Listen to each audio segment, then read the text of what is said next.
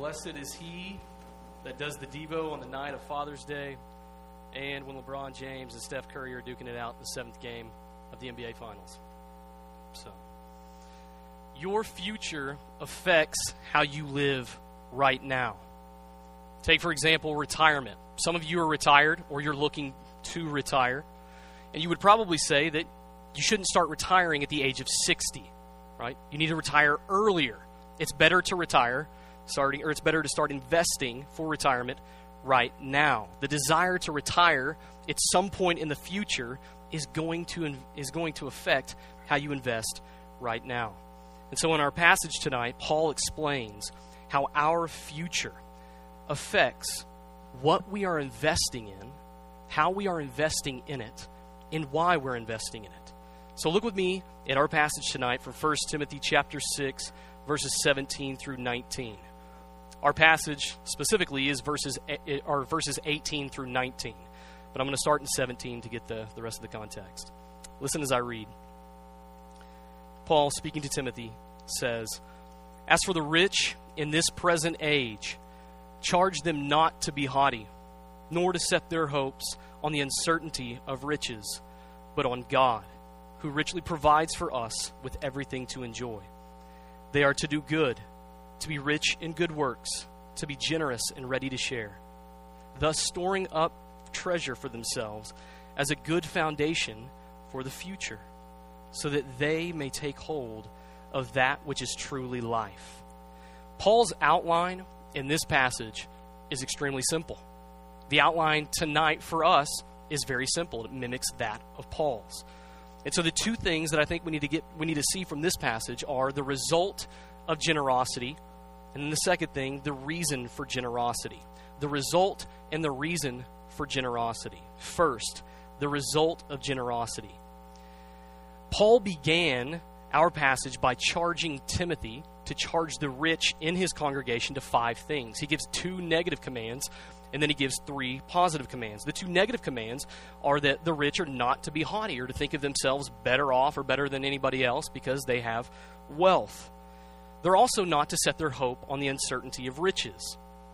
But one of the reasons Paul is giving these commands is because there are some in Timothy's church who are using godliness as a means of material gain rather than as a heartfelt response to all Christ has said and done. They desire to be rich at the expense of everything else, which Paul says is actually deserving of condemnation. Understand, right? It's not that the possession of wealth is wrong. It's the loving pursuit of wealth that's wrong.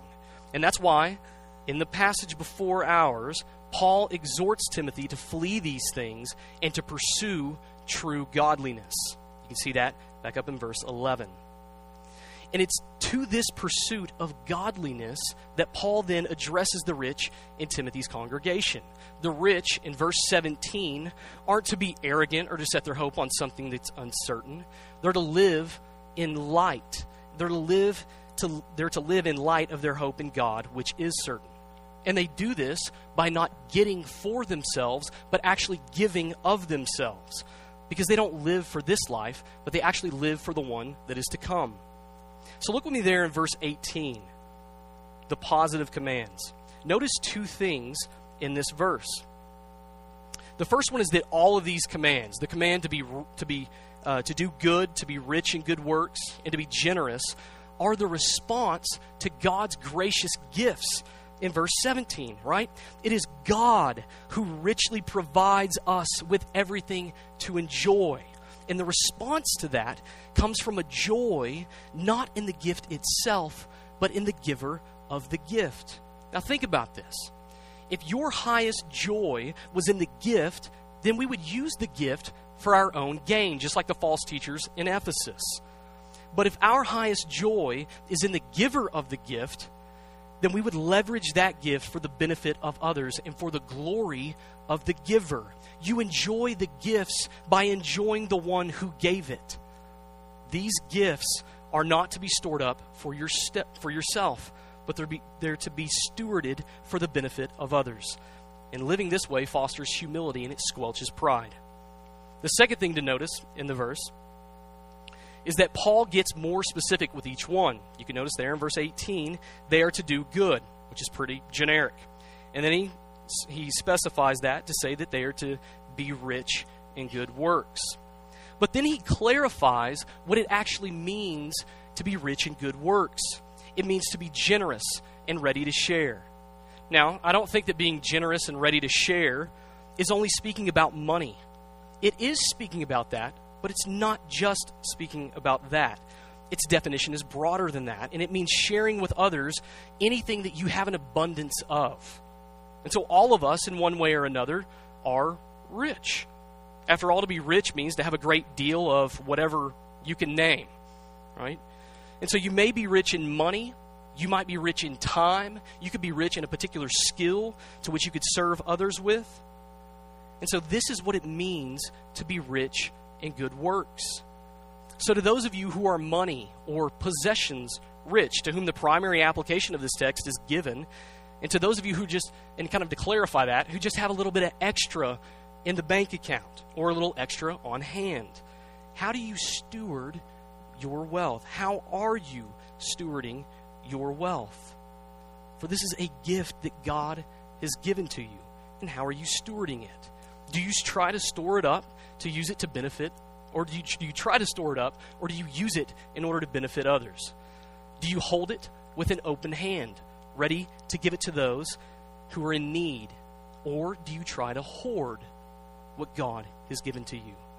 One of the best ways to learn about the needs of others is really just to partake in the ministry of presence. What you're doing right now. Showing up on a Sunday morning, showing up on a Sunday night, and showing up in a life group. That's where you're going to hear about the needs of members in this congregation.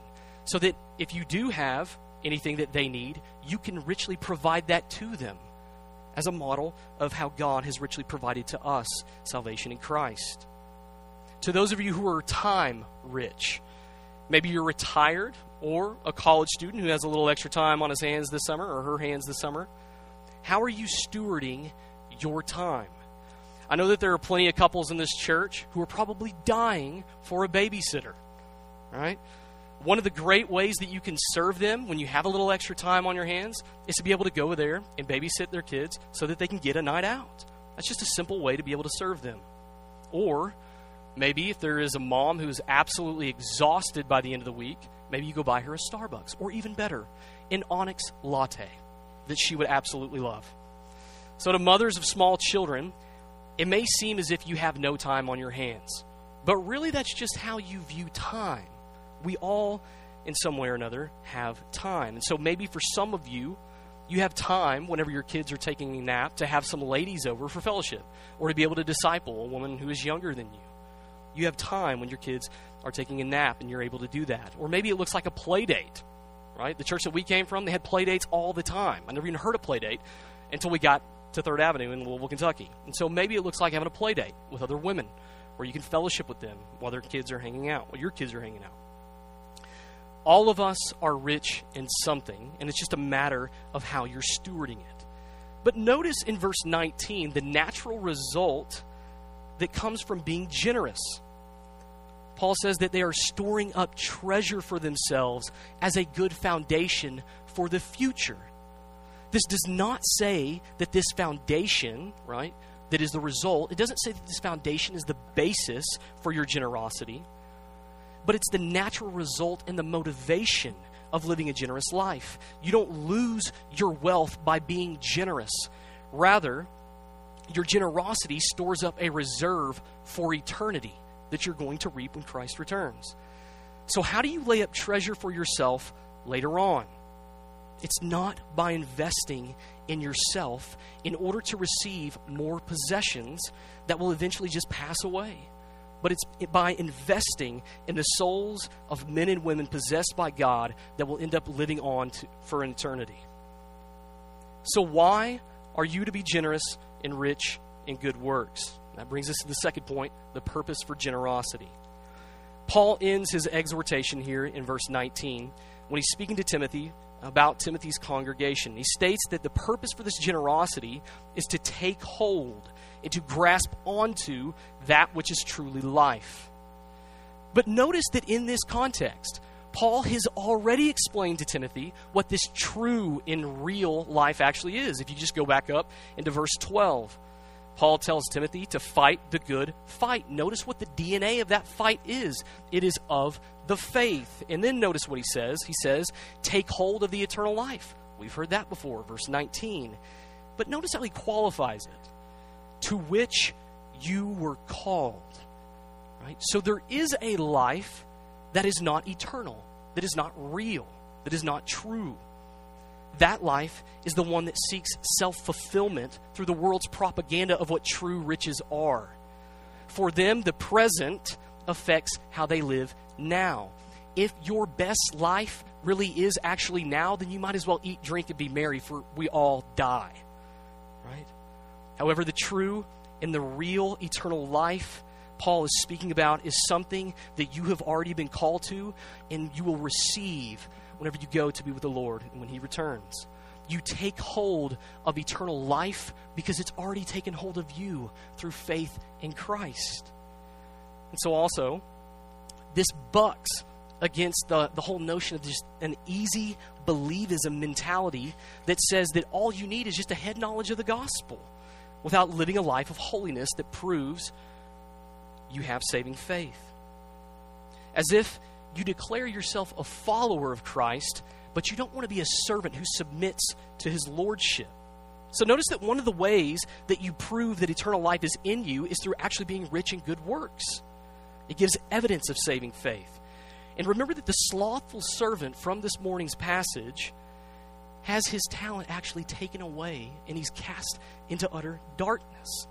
True faith is one accompanied by a life of godliness that stewards what has been entrusted by God. Your sure and certain future affects how you will live right now. So are you stewarding God's gifts to you for this world or for the world to come? You are to be generous and ready to share because God has been generous to you. He didn't have to send his son to pay for your sin. He didn't have to draw you to himself and bring you to repentance and faith and give you the gift of salvation. But in his generosity, he did. The one who is infinitely rich became poor to ransom you from your spiritual poverty and make you eternally rich with the greatest treasure of all, and that's God himself. This frees you to live the generous life, investing in the souls of others because the farm has already been bought for you through the life, death, and resurrection of the Son of God, Jesus. Brothers and sisters, the dividend that you reap isn't found here, but it's found in the words, "Well done, good and faithful servant. Enter into the joy of your master." Let's pray.